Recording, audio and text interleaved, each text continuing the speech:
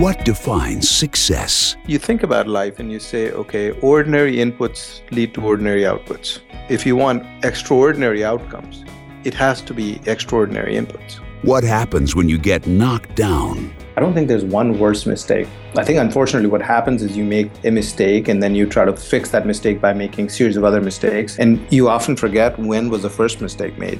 What makes some people radiate?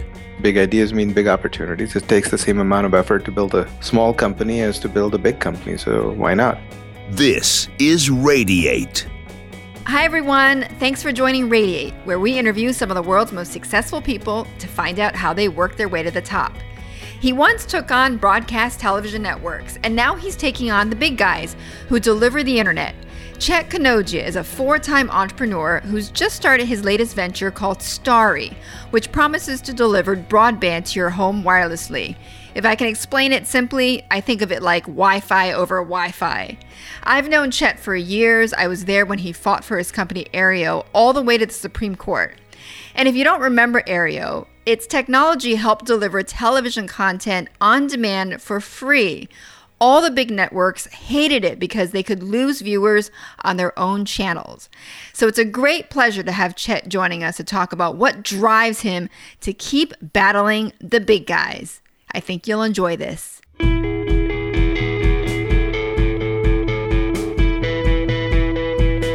Chet, great to have you on Radiate. Thank you so much. You're welcome. And Chet, I wanted to start off by first asking you how Starry is doing. So Starry is what, your 4th company you've started? Give or take, yes.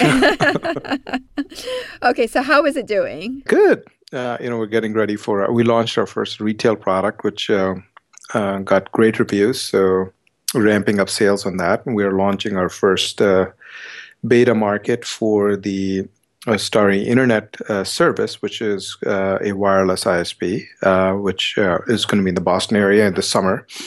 So firing on all cylinders, growing. We're almost 70 people now, which is sort of hard to imagine, but wow. All good. And how much did you raise? We didn't disclose the amount we raised, Betty, but we've done Series A thus far. And what is the difference this time around than before? Well, the common theme is, it's a big mission. So that's always helpful and fun and right. Easy to recruit people in. Well, you like big ideas, though, Chet. I don't know if they're big ideas. These are all obvious ideas, but they're execution challenges, right? So it's fun to do those. It's big ideas mean big opportunities. It takes the same amount of effort to build a small company as to build a big company. So why not?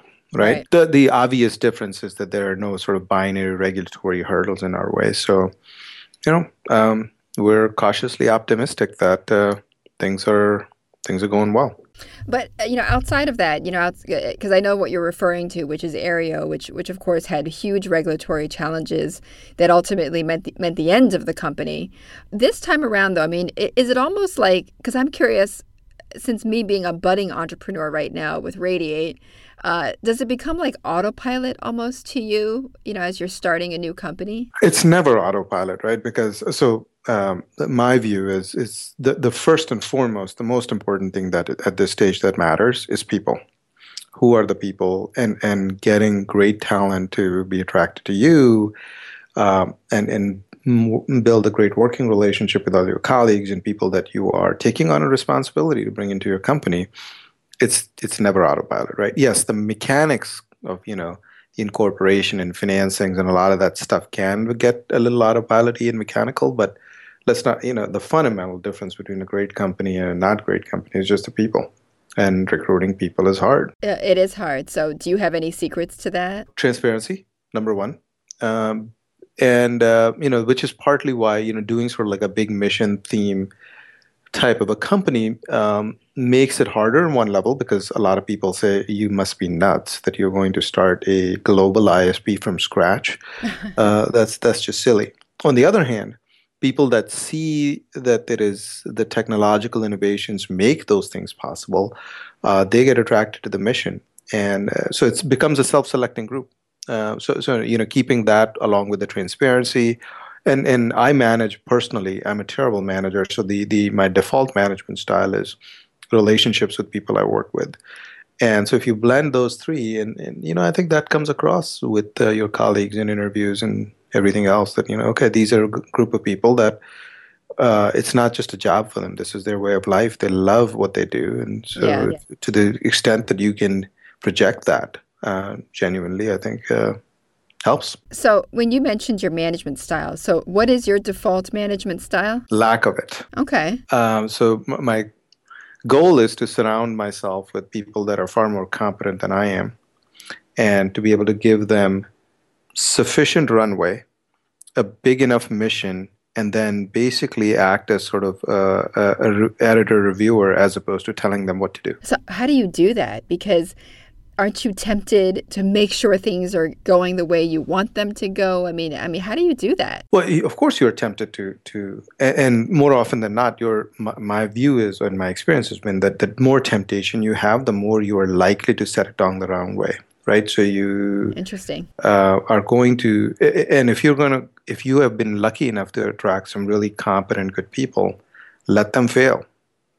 Because chances are, if this, in particular at Starry, where the number of disciplines involved, even in bringing a product to market and then marketing the product, are just so diverse that you just don't have any capability to span all of those, right? So the best you can do is get great people, give them a clear mission, set clear sort of hurdle rates, and then sufficient resources, and encourage them and do sort of an editor's function. And how do you do that? Like, how do you set the goals? Well, you work backwards from kind of where you want to end up in, 10 years, 5 years, 24 months, 12 months, and then forget all the 5 and 10-year stuff, right? And just basically focus on where do you want to end up in 12 months. And I look at that as you want to end up, what do you want to end up in your cash position? First and foremost, because companies live and die by if they have money or they don't have money. Right. Where do you want to end up in your cash position? What are the milestones you want to meet in getting to that cash position, right? Because when you start a company, you put in X million dollars and you're basically eating that cash down. So you want to end up, what are the milestones and where do you want to end up in your cash position? And where do you, to the extent you have you may have a great big goal in 5 years or 10 years, but all of it comes down to execution on those milestones. Do you have the right tactics to do that? So that's what you do. And then you break that down into monthlies, and then you break that down into, and I tend to do it on a monthly basis. This is the amount of progress I want to make month X, month Y, month Z. And you have to set big milestones very early on, because human nature is that unless there is a target to hit, we won't hit it. Yeah. If you give somebody a 10-foot target, they're going to hit a 10-foot target. If you give a sharpshooter a 2-inch target at 100 yards, they will hit it. They may take 10 times, but chances are they're going to get there. And that's really what you have to do, is progressively make the target smaller and smaller. And doing that, you found, has led to the greatest success. I mean, was that a lot of trial and error? I mean, early on in your life, were you more of a micromanager? 100%. You know everything. Everybody else is an idiot around you. How could they possibly accomplish anything? And then you realize, going through the process, that no, most of these people are a lot smarter than you are. They're attracted to you for some intangible set of reasons. So be comfortable with that, and focus on what you can do the best, which is make sure they have resources. Chet, why are you an entrepreneur? I'm always curious about this with people who built company or companies. Like, why do you do it? I like making things. It's fun. And it is, first and foremost, it's kind of the most satisfying thing to me is moving paper or coming up with an idea or a strategy is not that fun, not that attractive to me. Making things is fun because then you look at it and then you get all excited and then you use it, right? So those things are really kind of induce a different type of sort of like a neural pattern, I suppose. And then, a lot of us have been fortunate enough that, we've been around the block a few times. So we really evaluate all of these things in terms of, okay, so making things is cool. Hopefully if you make things and you take care of your customers and your employees, everything else sort of falls in line. You can take care of things. But at the end of the day, did you make something that moved the needle forward? Did it progress at least maybe it's a very narrow view, but your view of what, good world should be? Have you made any progress in that? And so that's, at the end of the day, you're going to die. Everybody dies, right? So you won't take money with you. You won't take anything else except, did you accomplish something? And did you make something? Is there your name on something that people liked. So it's kind of cool. So that's how you define legacy in a way, right? Not even legacy, but just like a way of life. It's a lot of fun to make things. And were you like that as a kid? I mean, was there anything? Always. Yeah. Always, yeah. Like, tell me how. I mean, when I was 13 or 12, I had like a small speaker business because, I figured out that loudspeakers were expensive in India, so nobody really made bookshelf speakers. So I decided bookshelf speakers could be good business. And a friend of mine used to make amplifiers, so we sort of teamed up. I made bookshelf speakers, really terrible bookshelf speakers. They were priced right. They're terrible. So yeah, I've always been like that. I always like making things. And do you think there's something from your immigrant background that has also helped you be an entrepreneur? I don't think so, no. I mean, maybe. I haven't thought about it that way. I think entrepreneurs are just, I think people are people, right? So every culture, I think, has the same number, or proportionally, I suspect, similar people who want to be working at a big company, and there are probably equal number that are, I suspect in the U.S., the U.S. probably attracts a lot more entrepreneurs given our policies and kind of who we idolize, and incredible companies that have been built, and not just recently, right? Back from Standard Oil days or whatever, or Vanderbilt. So I suspect a lot of people, there's probably a higher percentage. Right. But I think, some people are just built that way. They want to buck the norm. What about in your childhood? Outside of the fact that, you built some speakers, at least you got the price right on them. What do you think in your childhood, whether it's something, that was taught from your parents or something else that happened to you that you think kind of was formative enough to make you who you are today? Because I always think these things, go back to what happened when you were a kid. I do think parents create the right environment, or at least, but it's funny, I'm one of three. Okay. And the other two have nothing to do with entrepreneurship or anything else. They're probably the most risk-averse, steady-as-you-go people. What do they do? Are they older than you? No, one's older, one's younger. Okay. My older sister's in India. She works for a nonprofit and, married to a very successful man. And my younger brother works for Lincoln Labs here in Massachusetts. And he's an engineer. And so yeah, but I do remember, I think, we all three were raised, I think, with sort of the same, I guess, guidance in life, not guidance, targets that my parents set, in particular my dad, which was be distinct, right? So that was his big thing was, everybody can live. That's not a, you're human, you'll figure it out. Right. But to do something distinctive, to create something interesting, now that's cool, that's interesting, that's fun, that's admirable. So that has always stayed in my sort of DNA is, whenever I choose to do X versus Y, and this may be a flaw, by the way, I always choose the harder, distinct thing as opposed to the obvious, easy thing. Even if the obvious one may be far more lucrative. Right.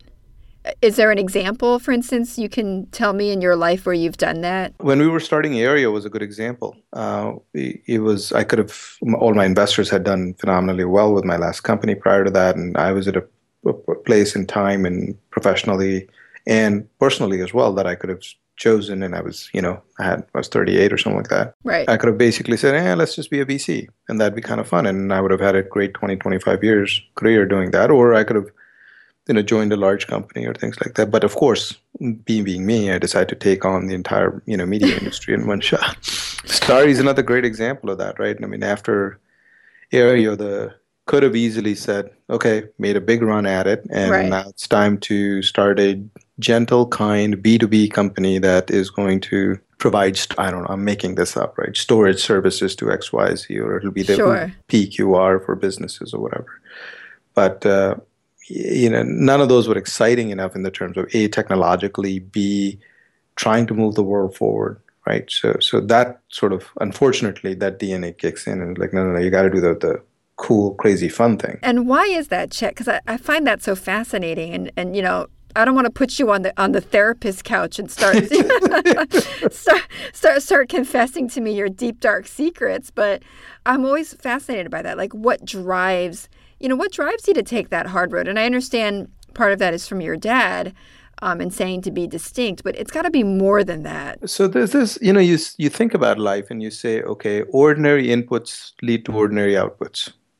If you want extraordinary outcomes, it has to be extraordinary inputs or just sheer random luck, which some of, yes, Yes, it happens, but sometimes happens. Right. But more often than not, extraordinary outcomes mean extraordinary inputs. And do you live your life that way too, or does it just apply to your business? I try to, but I don't think so. I'm not sure. I think my entire life, even on personal side, as well as non-conventional. So I guess that is fairly consistent. The norm has never bothered me. I never follow sort of the prescribed path.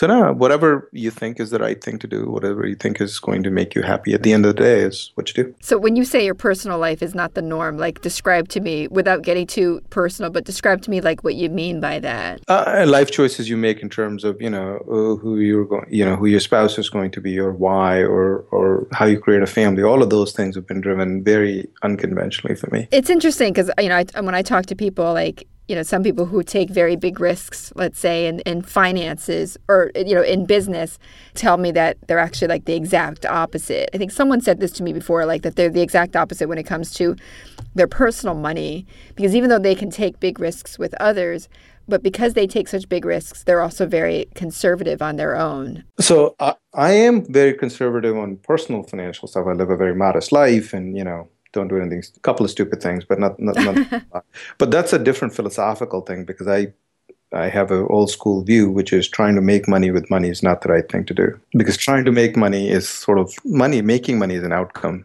It's nice when it happens. It lets you buy a bunch of, cool shoes and cars or planes or whatever. But if you're just trying to make money, and different people are different, it's not meant to be judgmental. Some people get true happiness because they think that's what they've created, and that's totally fine. But for me, creating money from money is like, yes, your house can be a little bigger or more nicer vacation. But at the end of the day, I always measure myself, not purposefully, but just, I guess, because of, who I am as a person. What you make. Did you make something that nobody else could have? Did you do something that nobody else had the courage to, or had the smarts to, or had the tactical wherewithal to? And that's better for me. And that's how you measure success. For my personal self, yes. And I find it very strange in our society. We always say he's very successful or she's very successful, which essentially means they have money. Right, exactly. Or power. And whenever we say he's a very successful artist, they have to qualify it by saying artist, right? Oh, that's interesting. That's an interesting observation. So you define success by accomplishments. Yeah. What kind of advice do you give other entrepreneurs? Like when you get people who say, Chet, give me like your secrets to success. Like what do you usually say? Number one, anything I will tell you is probably wrong because I'm more wrong than right. No, for sure. And then, do it for the right reasons.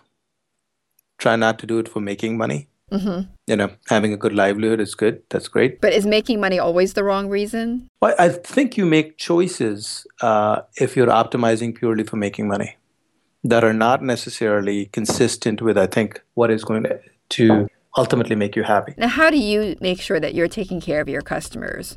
So first, you got to build a great product, good customer care, customer service, and then the rest is an outcome. But do you specifically go out and talk to customers? Like even with Starry, are you out there making sure that you're in touch with them? I'm curious about the process that you do Absolutely. And I just think that, and I'm sort of, I love selling. I love selling my ideas, my products to people. I love sort of the pitch part, convincing somebody to see your viewpoint from a product or service perspective is so much fun. So even at this early stage where we're just beginning to roll things out, myself, our CTO, we're all out. We canvass streets. We talk to people. People stop us because we're usually out doing field testing and things like that, and they'll come up to us and say, "Hey, what are you guys doing?" So we'll engage. We'll talk. We'll describe what we're doing.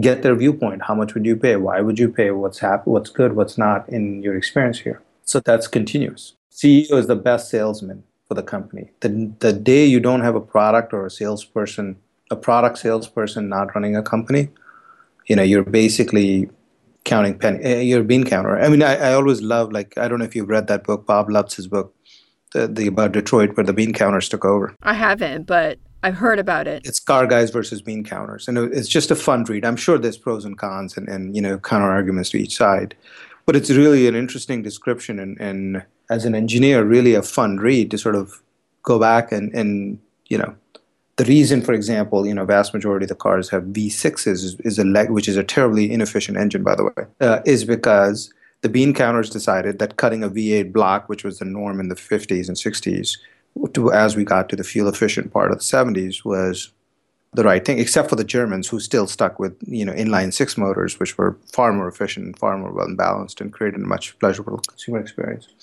So it's just these, time and again, we see sort of these examples of people optimizing for money, which basically, what do you have? You have, a largely decimated Detroit, or hopefully it's coming back now, but right. and lots of foreign competition that came in, and nobody else to blame except running the company the wrong way.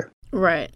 So you see yourself as the top salesman at the company. If the CEO cannot sell the product, they should get fired. They should get out of the job. Yeah. Get somebody else who can. Chet, what would you consider is your worst mistake, or tell me a time when you failed and what you learned from that? Oh God, that happens every day. A lot of people say that, by the way, and I can identify as well. It's. I don't think there's one worst mistake, right? I mean, I think unfortunately what happens is you make a mistake and then you try to fix that mistake by making a series of other mistakes, and you often forget when was the first mistake made that really led to the big mistake at the end, right? So I don't think I could sort of point out one. I could probably tell you hundreds of, small mistakes that get compounded. Right. And I think the biggest mistake you can make is, and large companies make these mistakes, small companies make these mistakes, but I think largely they tend to be people mistakes. When there is somebody wrong in a job and you either don't have the courage to make a change, or you can justify not making a change because of saying, well, but if I made this change right now, I would suffer in the short term because, the person is doing X, Y, Z, right? That's always a big mistake you can make, because as large companies are driven by shareholder, like quarterly things, small companies are driven by small term milestones, right? If you remember going back to it, this is my end of year cash balance or 18-month out cash balance that I want. These are the milestones I want to hit. The same fears get into you. You're basically saying, I'm going to get to that particular cash board. Right. I'm going to get those milestones if I don't do X, Y, Z. I hear this all the time from entrepreneurs and CEOs, which is one of their biggest mistakes is holding on to someone for too long. Someone they should have let go earlier. And, I imagine that must be something you've experienced as well. Yep. Are you able to avoid that the next time, or is it just, how do you shake that off? So one of my co-founders, Joe Lebowski, who's far more sophisticated about these things than I am, has this really great saying: your peers fire you before your boss does. So what you really, as a leader or manager or whatever you want to call it, what you really want to be observing is peer interaction. Basically, if you are not a person who can deliver for your peer group, they will stop sharing responsibility with you. Oh, that's interesting. And the moment you see that happen, you kind of have to have a honest conversation across the board and make a change. And how do you do that? Because that was one of our questions to a lot of bosses, which is, how do you let someone go? Like, how do you fire someone? You have to be honest up front and very clear. We used to do that at Aereo. Prior to that, I was very bad at it. Here, it's much more, make a decision. You have a conversation with the individual and say, look, we think you are a good person, which is why we wanted you at the beginning. But given these set of circumstances, either we don't have faith in your judgment, or it's not a good fit, or what we thought the job was going to be is not what it's turned out to be. Because a lot of times, right, people will take aspirational jobs. And by aspirational, I don't mean climbing up the ladder in the same discipline that you're in, versus much more of a sort of sideways aspirational job. So a good example would be an engineer who's done really well, but he's kind of written the same stupid module like 10 years in a row now, right? And wants to try his or her hand at something completely different. And they say, I want to go into product management. Or it's some marketing MBA type who's read that, product management is where all the action is, and that's what they want to do. But so they've taken an aspirational job, and I think it's good for companies to do that, because you never know, right? One individual that can think outside the box and do something different can change the outcome completely. So it's good to take that risk, but you have to keep an eye on that risk, because 9 times out of 10 or 8 times out of 10, that transition isn't going to happen. And why is that? I'm curious. Because people try to do their old job in a new gig, which is why people that come from large companies invariably don't succeed at a small company till the small company gets to a point where their large company gig can kick in. And more often than not, people in small companies can't necessarily just transition into a much larger company and succeed instantaneously, because they still think that, collecting 4 people around a table, making a decision and driving it through is the way to get it done, when they're forgetting human inertia and, human politics and all that other stuff that goes with it. So you really have to be careful about, people are basically going to try their old job in a new gig as a start. And very few will honestly walk in and say, you know what, that's not what I'm supposed to do. That's not what I should do. I should do something completely different. Right. Very few people can actually make that transition and be honest with themselves about it. Yeah. And most people won't walk into a room and say, I have no idea what people just talked about, so can somebody please explain this to me? Right. And still feel like, they're not idiots. That's very true. Chet, curious a little bit, and you and I've talked a lot in the past about Aereo and sort of the aftermath, but was Aereo and the loss at the Supreme Court, was that considered your lowest moment in your career? No, gosh, no. The whole point of Aereo was that sort of binary outcome, one way or the other. And all of us, employees, founders, shareholders, everybody signed up for the exact same known risk, which was either it's going to be incredible or it's going to be zero, and we have to be prepared for it. I think the fact, and in all fairness, Betty, none of us expected, and that includes myself, that it was going to become sort of this big story. That wasn't the intention behind it, right? The intention was we were going to win at the district court quietly. We're going to win at the circuit court quietly. Then we're going to take a step back, see how the market is developing. We'll stay small and spend, $5, $10, $20 million and keep it in a way where we can figure out, because we were convinced the industry was going to change and people were going to have to move content online, and there was going to be a need for a platform that was neutral, safe. It wasn't controlled by Comcast or this or that or whatever. And lots of people are going to need those core capabilities. I mean, a good example is MLBAM, right? I mean, that's kind of the function that they're providing in some ways. Right. And we said, for linear television with time and place shifting capability in the cloud, this is going to be a really, really cool opportunity. So let's start here and see what happens. And it sort of snowballed after that. So we were kind of surprised at that. That was sort of the one unintended side effect, which I think, in hindsight, I guess I should have known. I don't know, but media loves to talk about media, right? And then didn't quite understand that when we were starting out. So in the end, what do you think you learned the most out of that? I guess from a cultural perspective, that it was really interesting to see, heartening to see that despite the odds, we were at 120 people by the time we shut the company down. And people were still willing to be, employees. We had hundreds and hundreds of thousands of users. People are still willing to, buy the product or buy the service. Right. Even when we shut down, I mean, we would get, as we hit pause and send an email out, people, and we said we're going to suspend, and by the way, we're going to refund your last 30 days because of all this craziness. I think like 70% of our users email saying, no, keep the money, keep charging us. You're going to need it to fight these people. Wow. So it was it was fun. It was great to learn that and I'd never done direct to consumer prior to that, right? So to kind of get a sense that what a brand entails in terms of its sensibility, in terms of its appeal to consumers, and how you sort of build that relationship is pretty powerful. And if you can get it right outside of adverse circumstances, that's incredibly powerful. Second thing, I guess, we all said this is the one and only time we're going to take this huge binary risk. It's worth it, so let's take it. And so we took it, and I don't think I will ever probably take such a huge binary risk ever after this. Mm-hmm. Not because of the risk in terms of capital. I think it was much more, in conclusion to me, it was much more of we created something really, really useful. In fact, I still talk to like a lot of TV execs, and they say, well, we wish we had that platform now because we would have made use of it. Not broadcasters, but in general, right? Linear programmers who are struggling to find distribution outlets. And in particular, I think as people are beginning to understand that they're no longer just content suppliers in this new world, they're content suppliers, marketers, technology platform, and user interfaces all in one. And I think the days where you could expect your company to just have a single competency in this are over. You have to be all of the above. It's kind of like, Marc Andreessen's like software is eating the world. That's it for this week. Please stay tuned for next week's episode. And did you know Radiate is now a video platform as well? So instead of just listening, you can now watch great leaders talk about their successes. This week, CEOs talk about how to hold better meetings, because who actually loves sitting in a meeting? Not me. So watch it to find out what baloney has to do with holding a better meeting.